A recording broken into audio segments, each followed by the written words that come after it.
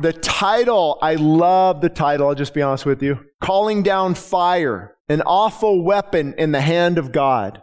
Now the title is twofold, and I couldn't decide on which one to use, so I said, hey, let's do a subtitle. And I actually turned it into an article that will be going out on the national media this week, and I think you have it if we passed it out, I believe. Now, calling down fire, we're in Revelation 11 now, right?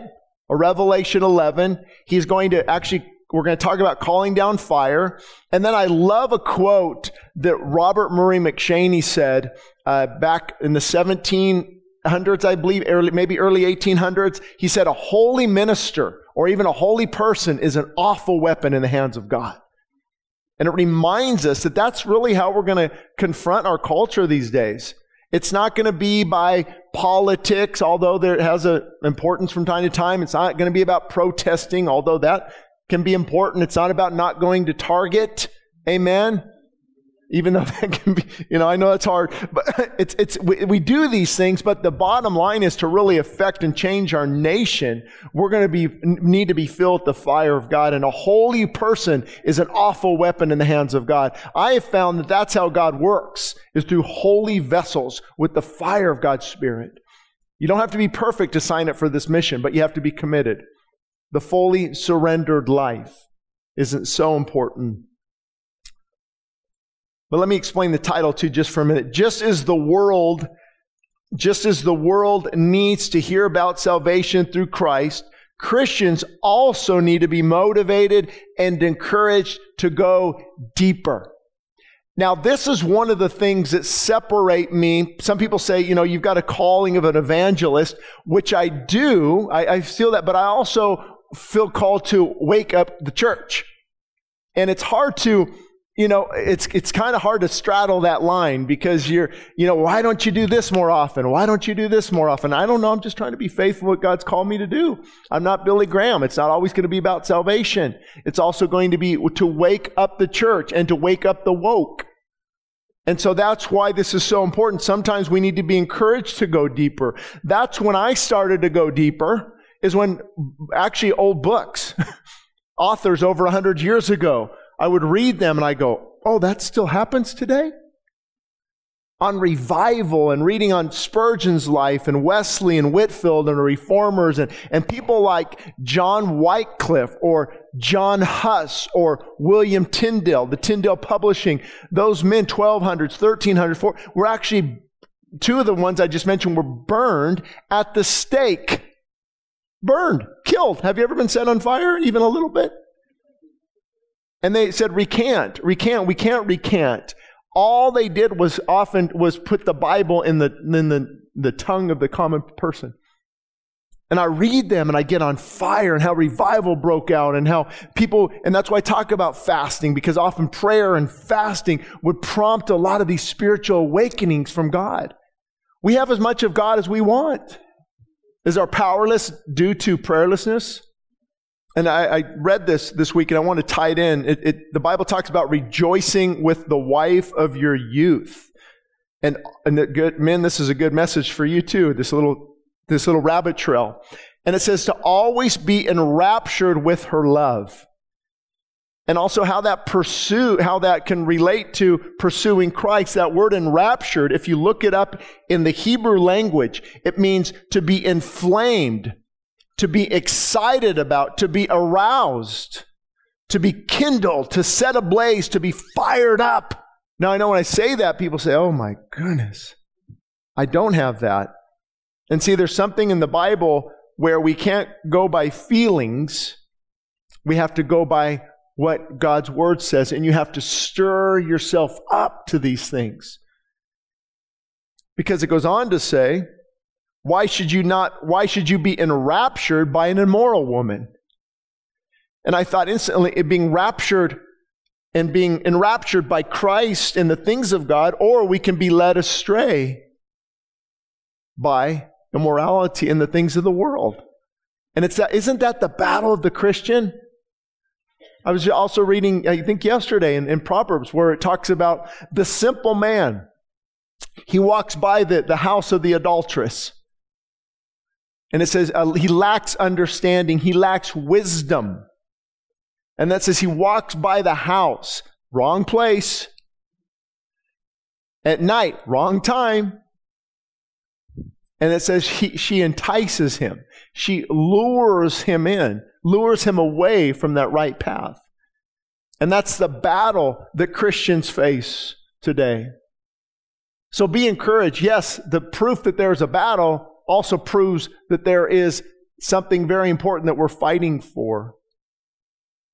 And I wanted to encourage you to read it, Fire Upon the Altar.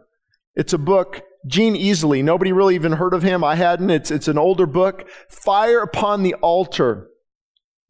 And this morning at morning worship, I don't know if you know, but we open the church at 6 a.m. and we just put worship on. You can bring a little light, you can read the words, you can come to the altar, and then we go into prayer at 7:30. But I came across this. He said, when there is no communion with God, our lives are spent in darkness. We see nothing, we hear nothing, we have no answers. Spiritual death sets in. Anybody been there? But at that place of prayer, God has promised to meet us, and there we will be given the answers. He said, a Sunday morning blaze won't suffice. There must be fire upon the altar continually. The spiritual battle in which the Christian is engaged is fierce. It is no game. Satan is intent upon destroying the presence of Christ from our lives. There are no vacations from spiritual warfare. That is why the fire must be kept burning. And of course, what he's talking about, maybe not a lot of you know, but in the Old Testament, how important it is, the altar, right? Did you know that God actually lit the fire for the sacrifices?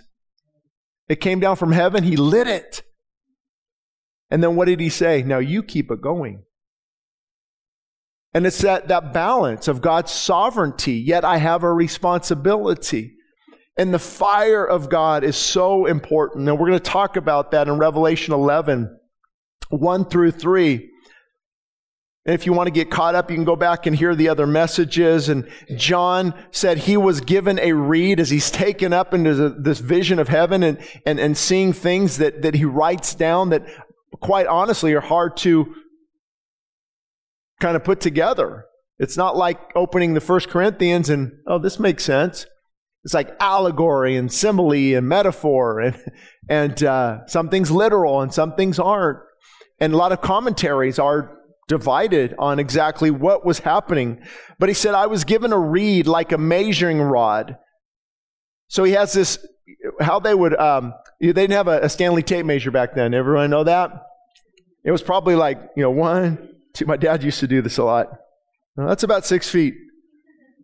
Right? But they would have a standard, and usually, from here to here, or a rod where they would measure things. And he was given this rod, and the angel actually stood, and he said to this, he told John to take action. He said, rise and measure the temple of God, measure the altar, and those who worship there. And as we talked about before, this altar was a place of death that ultimately gave life.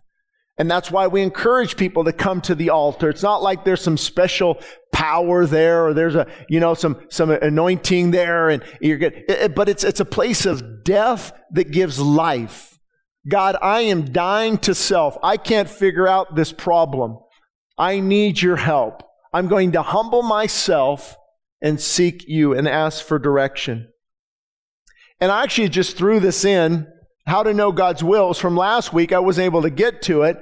But the best way to know God's will. You see it? 3 words. Let's wake up. Thanksgiving service. The best way to know God's will is to remove self-will. They compete against each other. And I was texting Ray. Thank God for our usher team. 12 guys here yesterday getting the sanctuary ready. And thank all of you guys for doing that. And of course, Luke and Sarah and the whole team is just amazing. You guys think I lead the church. I don't. I just come and say what needs to be said. And a whole group of people help the church keep going. But anyway, I'm like, hey, we need to get some 12-foot ladders. and just stick them up right here. I saw this analogy on Instagram. And you put one foot on each ladder, right? And it's like, I want the world, but I also want God. And I'm not going to go, I can't climb either. So I have to let go of the world and hold on to this ladder and know God's will. And that is he had to take action here. He said, do this, take action. So how to know God's will? If you're having a hard time knowing God's will, remove self-will, self-opinion, self-righteous. I'm a self-made man. Self. Now, it doesn't mean you'll instantly have the key or the knowledge. Now I know completely what God's will is. But now at least you're lined up correctly. Hey, Lord, I don't know about this job. I don't know about this move. I don't know about this situation. But I'm giving up my will, my fear. Hello? My discouragement, my doubt. And I'm just giving that up. And whatever your will is in this area, I will follow. But the angel said, but leave out the court. So don't measure the court, which is outside the temple, and do not measure it, for it has been given to the Gentiles. And they will tread the holy city underfoot for 42 months. And I will give power to my 2 witnesses, and they will prophesy 1,260 days, clothed in sackcloth. In other words, they're clothed in brokenness. They're clothed in the anointing of God. And looking at the different commentaries, it really all depends on what your view is of the end times. If you're an all-millennial, premillennial, post-millennial, they all view that differently. Because Jesus, his ministry was 3.5 years, so they'll kind of tie that in. Or Titus conquering Jerusalem, about that time, or it's something coming up in the future, right? And of course you could tie in Daniel with the 3.5 year period, the tribulation, the Antichrist supposedly will make a covenant, and those things are hard for me because it's kind of not real clear. You have to kind of pull in some things, and all we know is we'll see. We'll know in the future whose view is right. And if you get caught up on these different views, and it sidetracks you from following Christ, you will get off track. And I will give power to my 2 witnesses. Who are these witnesses? Well, that's another interesting debate. Commentaries are divided as well. I will give power to my witnesses, 2 witnesses, and they will prophesy 1,260 days. Now, it's interesting. He's going to seal up these witnesses. What does seal mean? It means a protection. There's a protection there. And then treading the holy city, Daniel 7:25. I knew I had it there somewhere. He talks about those who will speak against the Most High. And they will oppress His holy people, and they will try to change and set times and laws. So many think that is coming up in the future, where a leader is going to try to change things. And isn't that pretty possible now?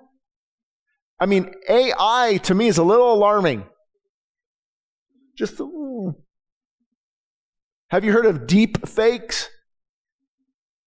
Deep fakes. They can take a person's face and their voice and make them do things that they're really not doing. Especially for stealing their information, different things. We see laws and things that could be changing here in the future. The holy people, Daniel said, will be delivered into the hands for a time, times, and half a time. So Daniel, many say that this is that portion where for the 42 months and what's going to happen here in the future. And Jesus even talked about it in Luke. And they will fall by the edge of the sword, and they will be led captive into all nations, and Jerusalem will be trampled underfoot by the Gentiles until the times of the Gentiles are fulfilled. Now again, that just in case you haven't been here, that could be something coming up. Some people tie it into what happened in Jerusalem, when a lot of this actually did happen in 70 AD under Titus. this exact thing happened. But is the time of the Gentiles fulfilled at that point? Probably not. So you can see how this could be a future event. But these two witnesses, they will proclaim God's word. I will give my two witnesses and they will prophesy. Now this is interesting. These two witnesses, they're not going to teach. The word is specific, especially if you look it up in the Greek. And what does the Greek language mean? What's the tense of it? What's the thrust of it? It is to proclaim God's truth. It's to prophesy. And often, people don't like to hear it. Correct? The prophets prophesy. Were they popular?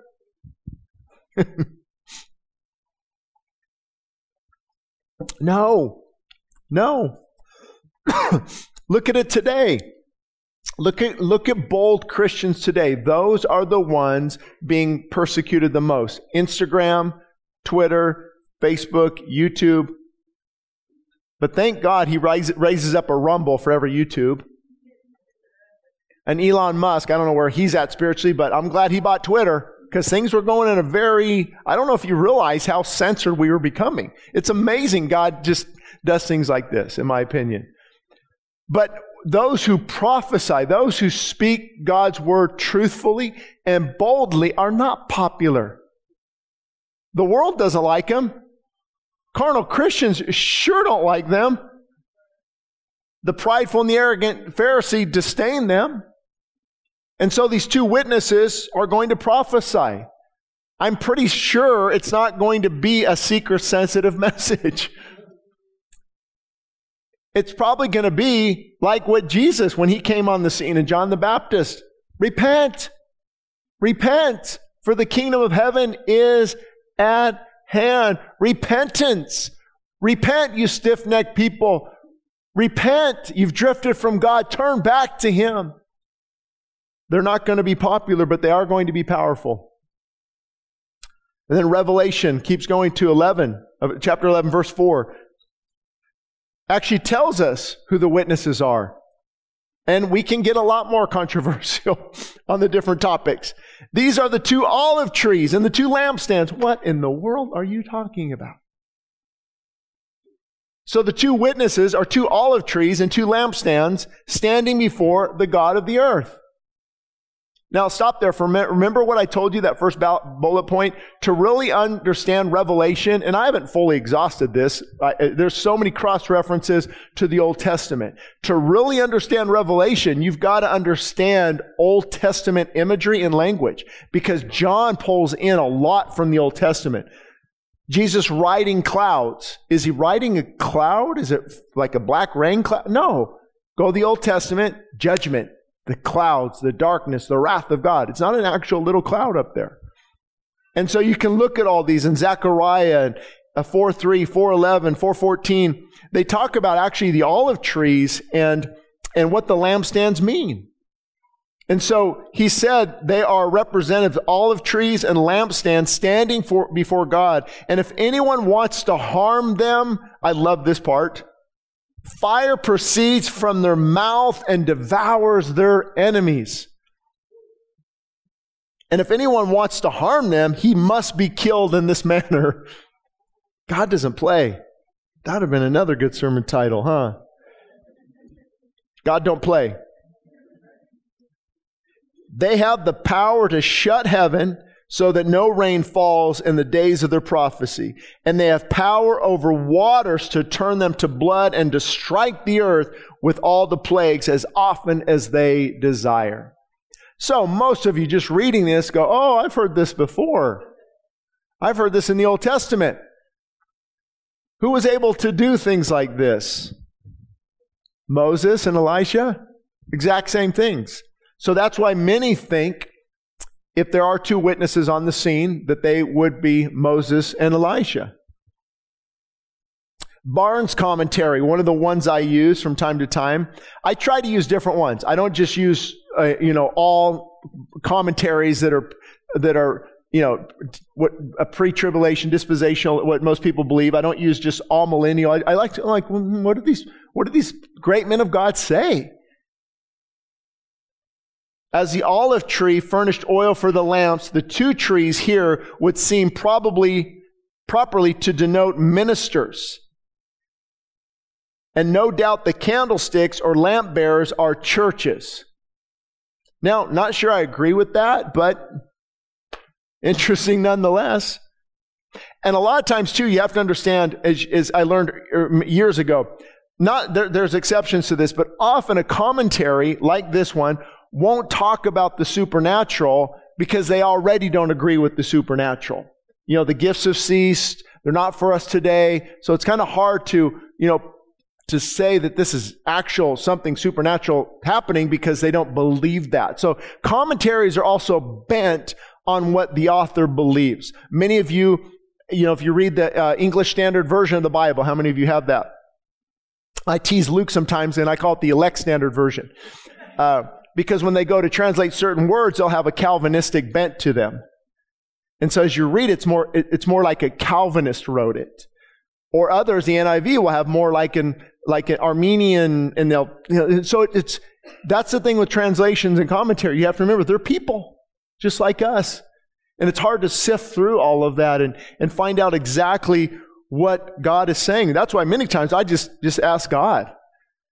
And then I go to the commentaries to make sure I'm so glad I have many times. I'm like, oh, yeah, I didn't take that into consideration. Many of the commentators spent their whole life on studying the Bible. But because, for example, if they're against the supernatural, one thing that always was so funny to me is, remember J. Vernon McGee? Bible bus? Just boring and monotone, but I loved to listen. It just didn't fire me up like Chuck, just kind of, but it was so, I just want to keep listening because it's so informational. And even I think MacArthur does this in his study Bible, if I'm not mistaken. But when they get to the part about, and Jesus breathed on them and said, receive the Holy Spirit. Both of them said they didn't receive the Holy Spirit. It was more of a pledge of what would happen weeks later in the day of Pentecost. That doesn't sound like a pledge to me. That sounds like they received the Holy Spirit. But because they don't believe in a baptism of the Holy Spirit and the supernatural, kind of got to make that, got to twist, not twist, but kind of got to, I kind of got to say that, no, they don't have the Holy Spirit yet. They're going to get the Holy Spirit on the day of Pentecost. And when I read it, you can look at the verb tenses, it appears that Jesus said, receive the Holy Spirit, but they had not yet been endued with power by the Holy Spirit. So the Holy Spirit was in them, but not upon them until the day of Pentecost. And again, you have to be careful with who you read because they have prejudices. So do I, right? I can kind of, have something go a certain way, but that's why I like to try to just balance. And what's the balance? And it's funny, it ticks people off sometimes when I don't support their view. It's like, well, you don't have full assurance that is the right view. Well, no, but so what's wrong with showing people both views? So anyway, Matthew Poole said this about the two witnesses. Here is a plain allusion to the stories of Moses and Elijah. I agree. Calling for fire from heaven, but God showeth that the victory of his ministers under the gospel shall be by a miraculous fire called down from heaven. But, actually he said, will not be called. So he's saying there's not actual fire being called down, but it's actually fire coming out of their mouths because they're preaching the word of God. I think I have it here actually. We're going to get to it. I won't get to it yet. Jeremiah said though, God told Jeremiah, I will make words in your mouth fire and the people wood, and you will devour them with the word of God. So that's a good point. But let's go back one screen. Sorry about that. Sorry, I jumped ahead. John MacArthur, what he said about the two witnesses, and I was actually surprised and would agree with him. Two witnesses are two people who supernaturally do signs and wonders. So if I could ask him this, I'd say this: signs and wonders in the New Testament, but no signs and wonders today, but signs and wonders come back? Wait a minute. Tricks are for kids. Come on. I'm just being transparent. And that's something I've struggled with. So as we continue to read in Revelation, I would see this view by MacArthur seems to be the most plausible answer, in my opinion. You could look at it looks like there's possibly two witnesses doing supernatural things.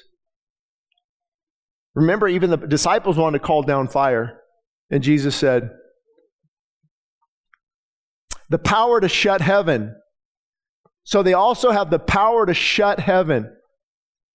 Barnes' commentary, this would properly refer to some miraculous power, but still it may be used to denote merely that they would be clothed with power of causing blessings to be withheld from the people. Possibly. But the pulpit commentary, I like what it said. I'm just going to read the end of it. It says, it is doubtful whether the meaning should be pressed further than this. In other words, we don't know. We don't know. It says that the whole verse is descriptive of powers entrusted to Moses and Elijah, but it's intended to convey the idea that the power which supported them would also support the witnesses. In other words, but don't get into too many debates on this. Here's what we do know. Practical application. Amen. Fire heats. Fire heats, fire purifies, fire reveals, fire consumes, fire devours, and fire decimates. Maybe I'm assuming you know what I'm talking about, but some of those might be new or listening later. I've talked about this so much before, I don't want to go into a lot of detail. But the fire of God is not a good thing if you're not a believer. Hello? I know I'm kind of making this fire positive, but there's very negative fire. Ask Sodom and Gomorrah. Ask where Jesus said where the worm does not die and they're not quenched and the fire doesn't go out. And Gehenna and hell and Sheol and these places that, and when I get to hell and heaven, I'll talk about the holding place and the hell later. There's different words described, but the bottom line is the fire is often paralleling judgment. But when it comes to the fire for the believer, oh, thank God for the fire of God. I don't know about you, but that's what purifies. That's what revives. That's what goes in deep and you have the fire of God in your heart. Have you ever felt that? You know, like Jeremiah. His word is in my heart. Like that fire, it's burning. John the Baptist said, Jesus will baptize you with the Holy Spirit and with fire. Now, in some Bibles, it might say M-text deletes that, meaning the majority text. Some manuscripts don't have that in there, that one little... God allowed it, and I'm going to preach it. And so many believers don't have the fire.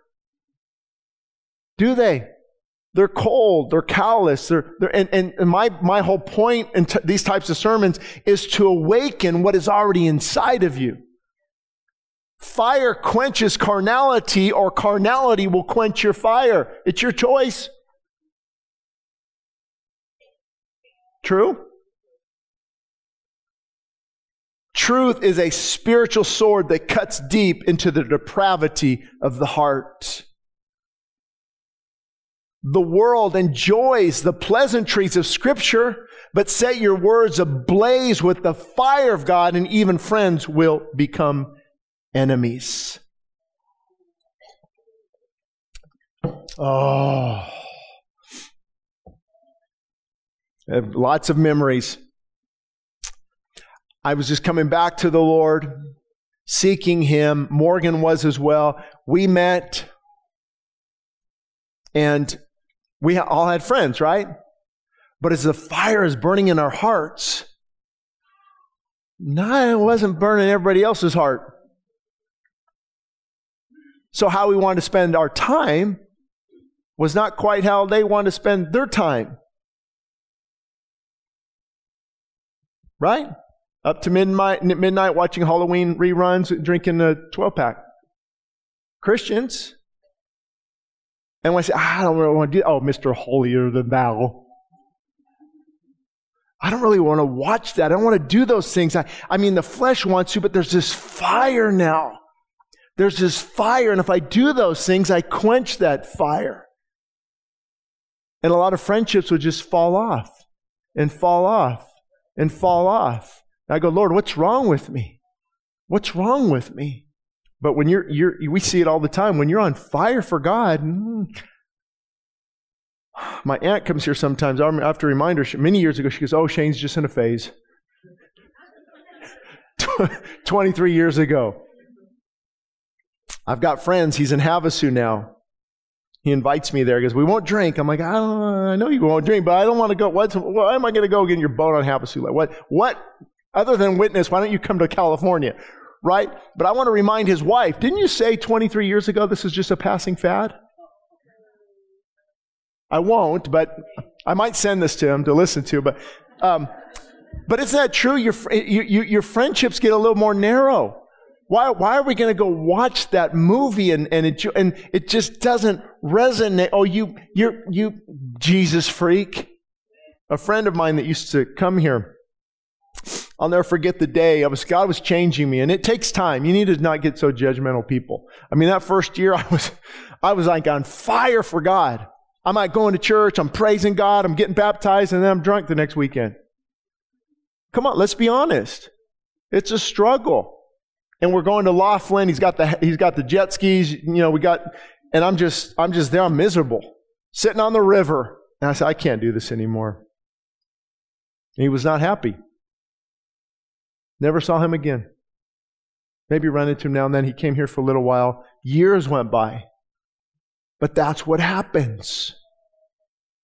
That fire of God, not everybody likes it. Your family doesn't like it.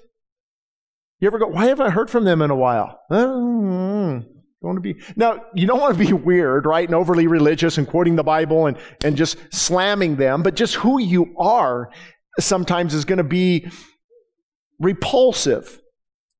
Right? If you're on fire with God, you're just not, they're not going to want to be around you because it's very convicting. Spouses have to deal with this, and I feel really bad for that. We get that a lot. One spouse is on fire, the other's not. That's challenging.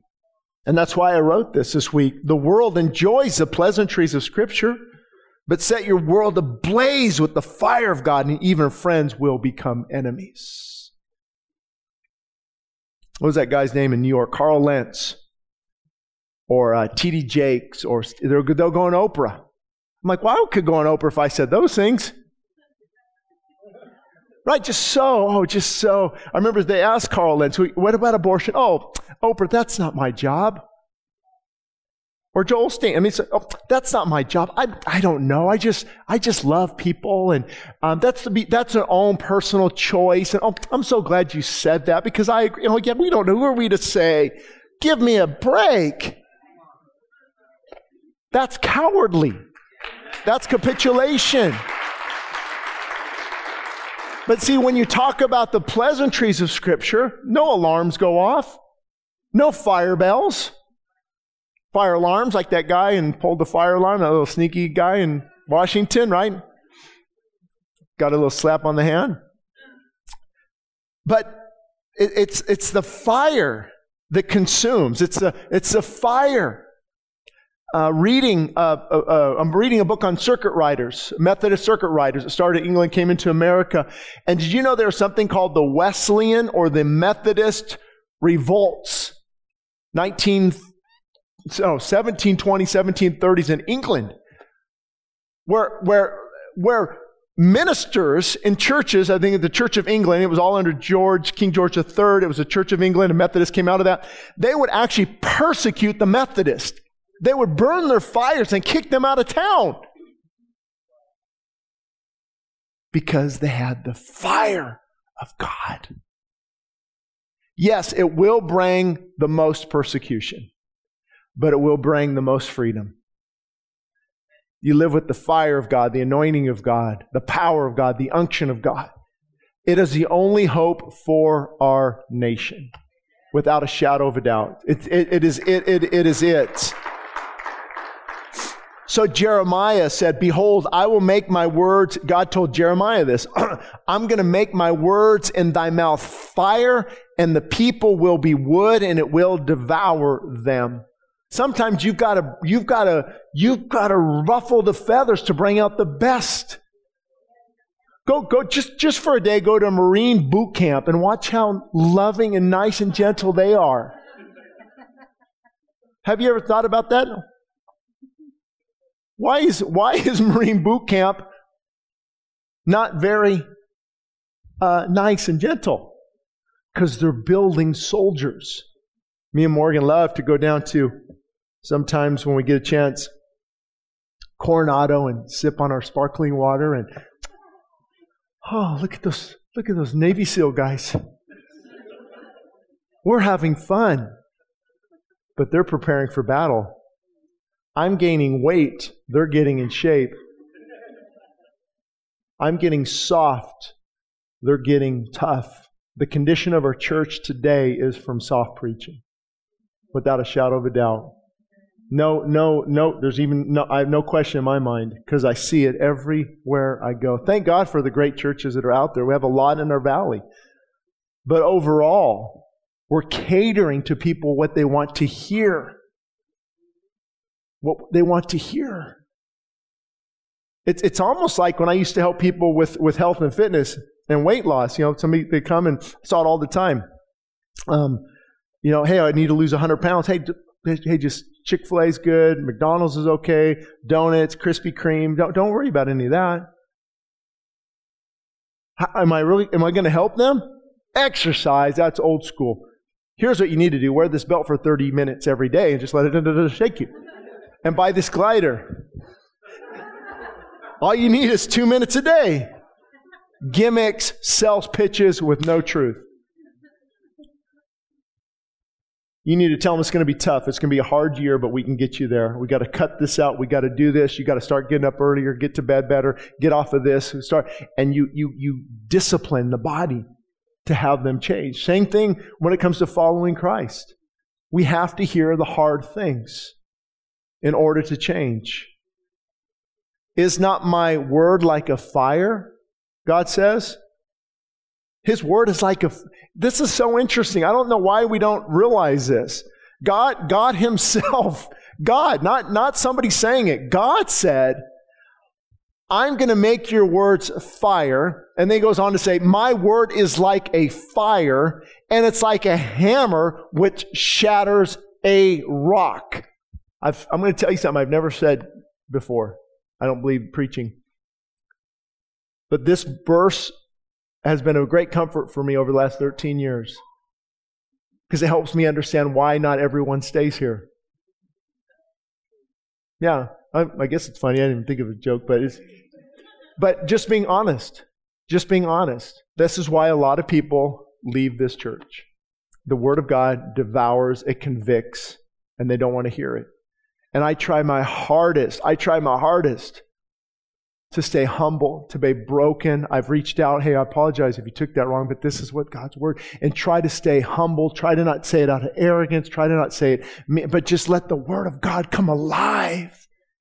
And when you do that, God's word are going to become like fire, and the people are like wood, and it devours them. You think everyone likes that? At least a half dozen people I know of, at least last 3 years, left because I was harassing, saying come to 6 a.m. worship too much. Like, you're going to leave a church over that? I think there's some deeper issues going on. Ding, ding, ding, ding, ding. It's called conviction. And I'm just being transparent. It's a very hard calling because I'm a people pleaser. Personal criticism hurts more deeply than it should. Because I was a people pleaser. And when I came back to the Lord, He said, I'm ripping that out of you. And so I understand that, what I say, not a lot of people are going to like. It's my calling. It's my calling. And if I run from that, I'm miserable. I am miserable if I run from that calling. I have a pastor, a friend of mine, we might get together, and he doesn't have that calling. And one day, I was talking about this, and I said, he said, no, we have the same calling. I said, no, we have the same title. pastor, but we have a much, much different calling. And there's nothing I can do about it because God put the fire in there for a specific purpose. But this verse has been my go-to many times. First, of course, I have to check my heart. Like, is that angry? Is that arrogant? Is that mean-spirited? Then that's not good. But if it's simply saying, hey, guys, you need to find yourself at this altar at 6 a.m. and give God your problems, that's too convicting. Well, you have a problem. I don't. Because that shouldn't convict a person. That's just the truth. Now, is it hard to get here? Absolutely. Or prayer meetings. Why are the prayer meetings no many people? We can have an evening prayer meeting. No many people. There goes your morning excuse. See, it doesn't matter. It's the fire. And when you try to light that fire, when I try to light that fire, those people who say, that's exactly what I need. Thank you, Lord. Oh, they're so blessed by it. But those who don't want that fire, they shoot the messenger. They shoot the messenger. And I get shot a lot. But this verse has been very helpful for me because I don't know of any other, and I'm not just saying this, I don't know of any other church. We hear from people on radio, ladies flying from Hawaii to get baptized next weekend, and Arizona. It's amazing how many people are getting lit with the fire of God. So what's going on? A receptive heart, an unreceptive heart. That's the difference. But I can relate because in my 20s, I would hate me. I would not want to. I tell my mom, if you invited me to this church, I'm never coming back again. That guy, he's convicting me too much. I don't like conviction. Correct? When you live in carnality, do you like conviction? No way. It's not until you get to a spot of repentance that it begins to make sense. Jeremiah 23, I love this one too. Is not my word like a fire, declares the Lord, and like a hammer that shatters a rock in pieces? Robert Murray McShaney, a holy minister is an awful weapon in the hand of God. I want to give you 3 examples before I get to some brief practical application. Have you heard of Justin Martyr? Justin Martyr. I think we even have a picture. He was brutally killed. Just look at him and think of it. He was brutally killed in 165 AD. Because he was unwilling to worship gods of Rome as well as the emperor. It is said that the fire that burned in him was greater than the persecution that befell him. Next, we have an ordinary man. We can put him up as well. Savonarola. Savonarola, just a normal man. Read all about him. He was able to set Italy ablaze with conviction. Scholars said that it was his fiery, dramatic preaching that set the town on fire. And then number 3, one of my favorites. They called him the Thundering Scot, John Knox. John Knox, the British ambassador at that time, Thomas Randolph said of him, the voice of this one man is able in 1 hour to put more life in us than 500 trumpets blustering in our ears. And at his gravesite, they said, here lies one who neither flattered nor feared any flesh. We could have stayed here all morning. Men and women filled with the fire of God. Amy Carmichael. Adoniah Hudson Taylor, John Bunyan, filled with the fire of God. You don't read about people who are not filled with fire because they're not doing anything for God. We've got to get that fire back in the pulpit and the pew. So let's do a quick practical application. Revelation 12:11, you're familiar with this. And they overcame that devil by what? How? By the blood of the Lamb and by the word of their testimony, and they did not love their lives to the death. So they overcame him by the blood of the Lamb. They're filled with the holy fire. They're Christians. And by the word of their testimony, the fire of their words. That's how they overcome the enemy. Isn't that true? As the enemy's trying to take us out, we're filled with holy fire. We're filled with the Holy Spirit. I'm not perfect. God, I fell last week, or I fell last month, or yesterday, but God, I'm getting back up, and I need to be back in your will again. I need that holy fire again. And then we preach the words, or we go and we lead people to the cross, or we pray for our family members, or see, when you're on fire, it can't just stay contained. Fire can't stay contained. It burns. It goes out. And that's what it talks about being, when the Holy Spirit is upon you, there's an overfilling of the Holy Spirit. It comes out of you. And if I were to turn on the water from this baptismal and just let it flow, would it shut itself off? No, it's flowing out because it's overcoming. It's coming out of the person in the same way. That's the fire of God. You can't love this life and Jesus at the same time. You cannot love this life and Jesus at the same time. Jesus said it, whoever loves his life will lose it. Now, a lot of people, maybe especially if they're not Christians, that doesn't make sense. Loving life means, as a person, we all know this, in this room at least, my love can't be divided. Try telling your spouse, hey, I'm going to pull a King Solomon, I'm going to have 1,000 wives, and can I get married 12, 15 times and give? You can't give your love to another. Same way with following Christ. You can't serve two masters. You'll be loyal to the one and hate the other. And so loving my life, when I love my life, I cling on to that life. For example, a people pleaser, back to that. If I want to be a people pleaser, I love my life, I can't follow Christ conditionally. You think I can preach? You think I can really preach if I'm worried about the opinions of people? Absolutely not. And if I love my finances. I love my job. Oh Lord, I can't do that.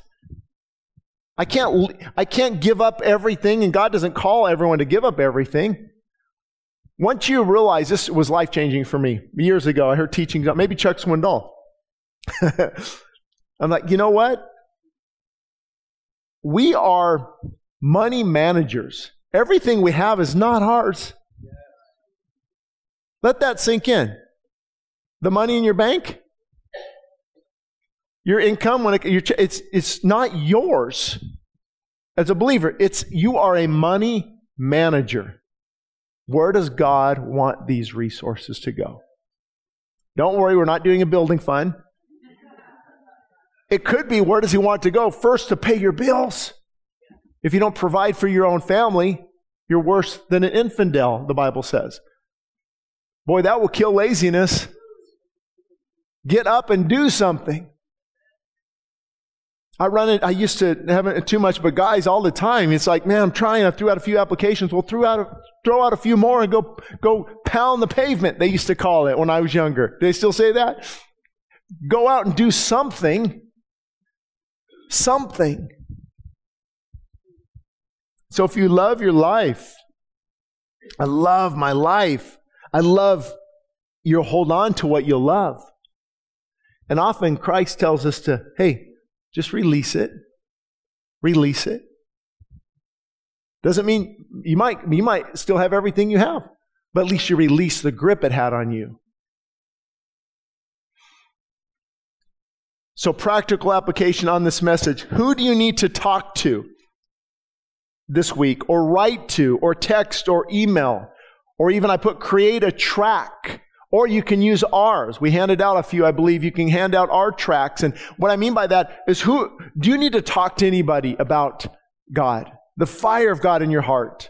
Getting back to that, because witnessing will bring out the fire. When you start to witness to God and it's just, there's something about the fire comes out. I remember I was early morning, I went to an AM PM, and I was walking in there, and this guy, you can tell he's probably, I don't know, homeless or maybe sleeping out on the sidewalk. And I said, hey, let me just buy that for you. And he's, oh man, thanks. He goes, hey, you want some marijuana? I'm like, no, I'm okay. But what you need, and I just, man, where did this come from? I was just going to do my own thing. And now I'm like, you need God. You need to get into church this weekend. Your time is running. You can't keep playing games. I'm like, what is this? Yeah, I know. He puts his head down. I know. And I went out and looked for one of my books, and because it's good to give people something, and just like you can feel that come out when you start to do that. Now, I could have said, I don't want to deal with this. Or another guy, he just wanted me to fill up his little tiny gas thing. It says girlfriend's car's out of gas. I don't know if it's true, but I filled up his car, and he's like crying. I can tell. I go, you high right now? You on meth? He's like, yeah, we're coming down off. I'm like, man, you need to get to church. Can I pray for you? And it just comes out like, you need to stop this. It'll take you out. And where's it come from? I'm just pumping my gas. I'm not even thinking the gospel. But it comes out as you begin to step out and begin to witness.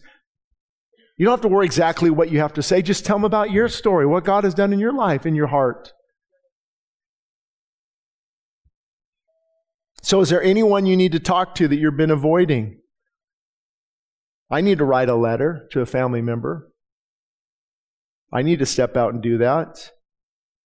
Or take one of our tracts that has the church on the back, has the Romans Road briefly.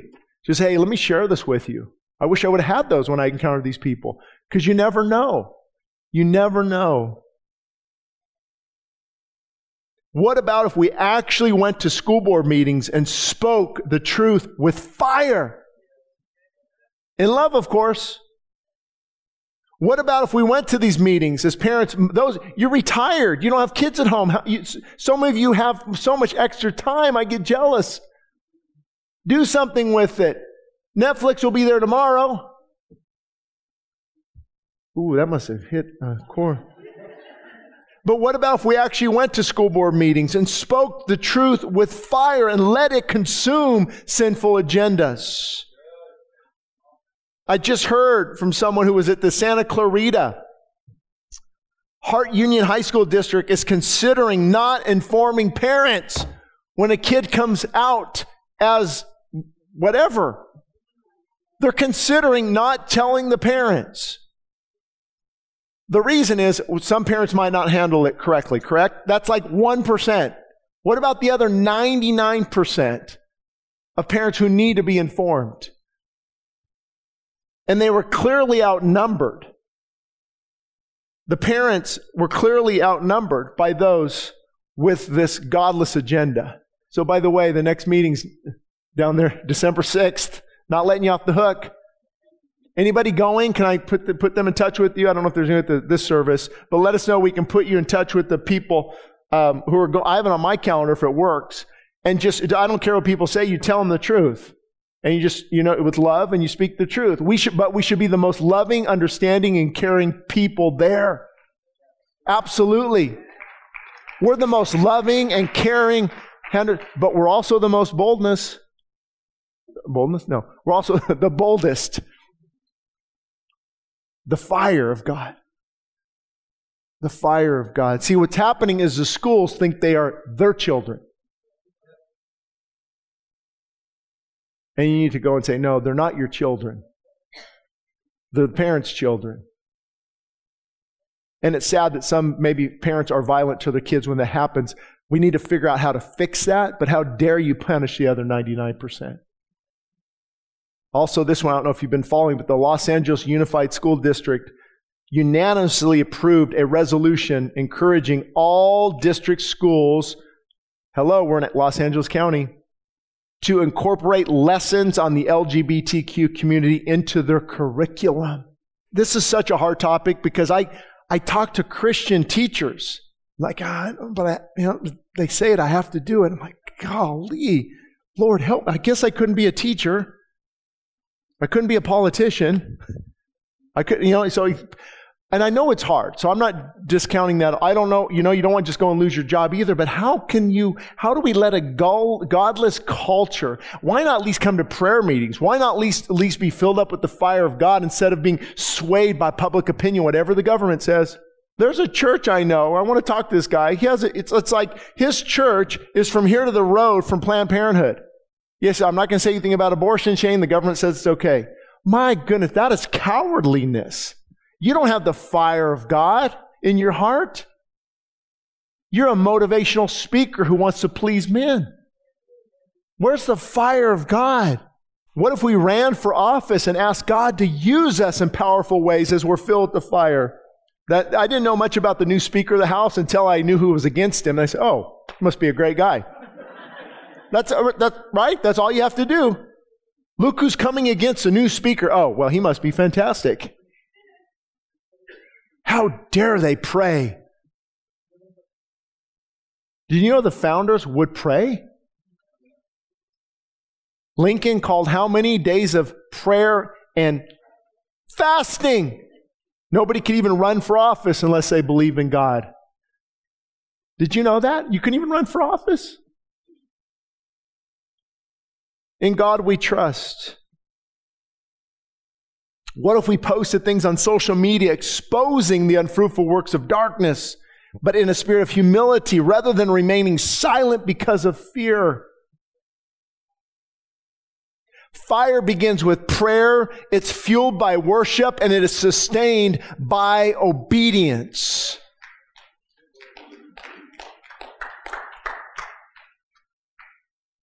I didn't expect to get too many claps on that one.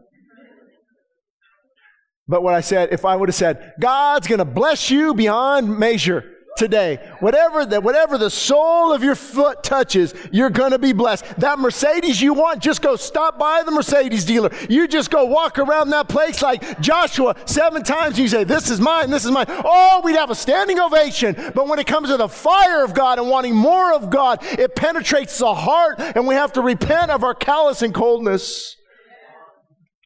Could powerless be the result of prayerlessness? Could powerless be the result of prayerlessness? Yes. Guys, why does this fire me up? Because we are living in dire times. Do you see the times we're living in? It still blows my mind. Why aren't prayer meetings full? Why aren't we calling for nights of worship? What? We just must not realize we're just living in this bubble. This is a call specifically to men, but women, you can listen as well. Men, did you know you can be an awful weapon in the hand of God? Women as well, of course. And I titled it, Where Are They? Where are they? And it's from my book, If My People. And I threw this out to the congregation in Lancaster years ago. I still remember. I want to just throw out the challenge to you. And I wrote them down so you can see it. Let it penetrate your heart. Where are the Isaiahs and the Jeremiahs calling nations to repentance? Where are the Peters and the Pauls who spoke with such authority that martyrdom did not silence them? Though they are dead, they still speak. Where are the Wycliffes who stood so unyielding for the truth that he was called the morning star of the Reformation? Where are the Tyndales and the Husses who were burned at the stake for simply declaring the truth? Where are the Luthers who said, I can do no other, when he was asked to recount all of his works? Where are the John Calvins who shaped the religious thoughts of our Western culture? Where are the John Knoxes who cried, give me the Scotland for the cause of Christ or I shall die? Who's saying, give me America for the cause of Christ or I shall die? Give me the Antelope Valley for the cause of Christ or I shall die. Listen, God really had to deal with, let's pause for a minute. God really had to deal with me for years ago. I didn't want to tell people where I'm from. How embarrassing for a Christian. Even now it's a badge of honor because I like it now. Palmdale, the meth capital of LA County. Lancaster. This. Have you checked this, the crime, this? Yes, I'm supposed to be a light in the darkness. Why aren't more people signing up to go thank the sheriffs in Lancaster and Palmdale? Church, where are we? Why does such a small amount of people do the majority of the work? Every week it blows my mind. Do people not see what's going on in the world? We should be the most energetic, filled with holy fire people on the planet. Where are the Whitfields who shook the continents? Where are the Hal Harrises, the Daniel Rowlands, and the Griffin Jones who preached with such passion during the Welsh revivals of the 18th century that we still honor them today? I say again, where are they? Where are the John Wesleys who said, give me 100 preachers who fear nothing but sin and desire nothing but God, and we will shake the gates of hell? Where are the David Brainers who spent so much time in prayer that even the great Jonathan Edwards was convicted? Where are the Robert Murray McShaneys who, even though he died at age 29, was one of Scotland's most anointed preachers, causing people to weep before he even preached a word? Where are the Spurgeons who spoke with such authority that his sermons are read now more today than ever before? Where are the D.L. Moody's who brought America to her knees?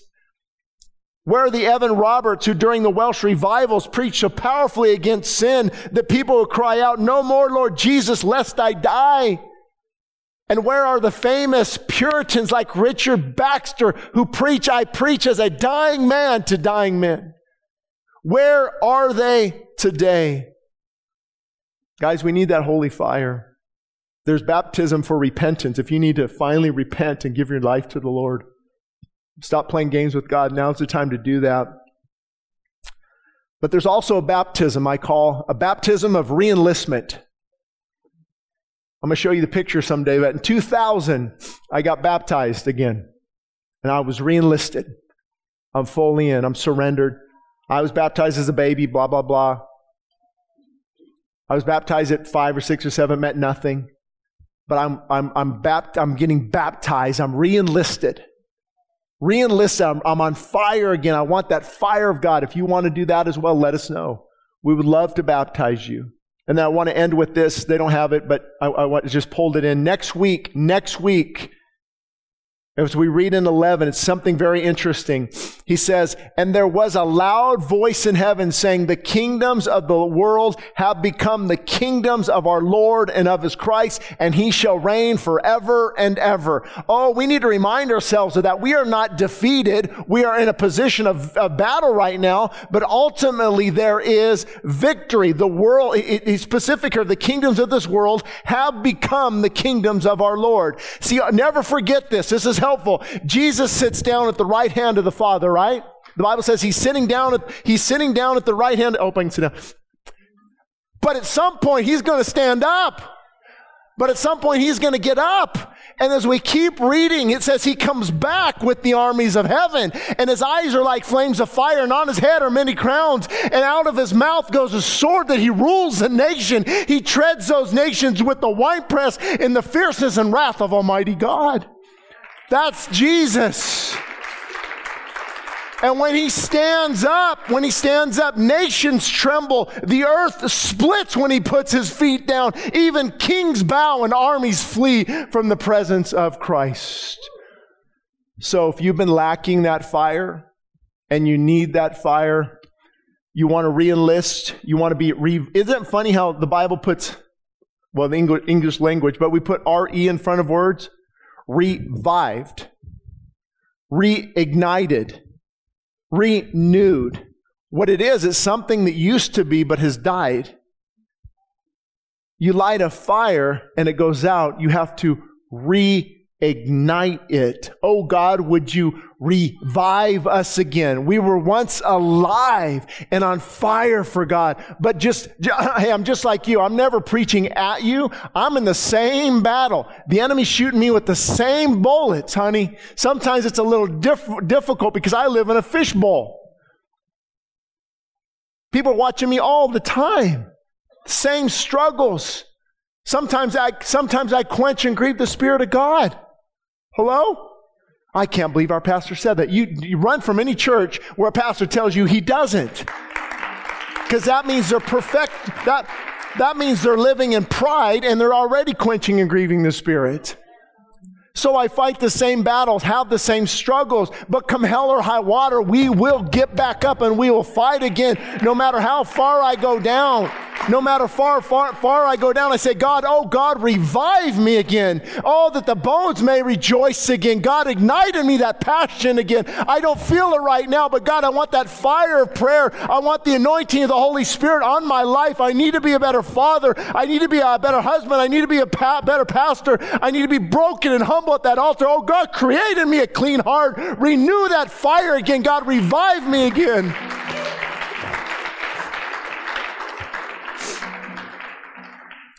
And the joy comes later. Often we have to pursue God when you don't feel like it. But the joy comes later. The reason is you're fighting your flesh. You're fighting the flesh. Of course you don't feel like it. Why is fasting so hard? Hello, King Stomach. So the benefit comes later. And I know there are thousands upon thousands of Christians who have lost that fire. They've lost that flame.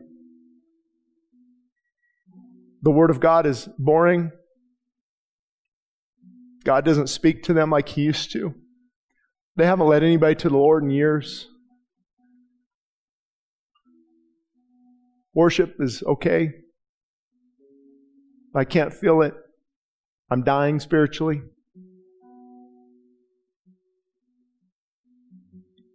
So thank God for the word repent. Repent. Man, God is so awesome. It's not like anybody have an angry father or a heart. You know, you have this view of God. He's like, oh, it's going to take 6 months to earn my favor again. Go spend some time down at County. Twin Towers. It's going to take a while. He just says, repent. Repent. Come home. Come home, prodigal. Come home. Isn't that beautiful? No checklist. No, I have to earn His favor. No, work hard for a while. Come to church for the next month, 6 months straight. Repent, which is reestablish that broken relationship. So we're just going to open the altar if you need that fire again.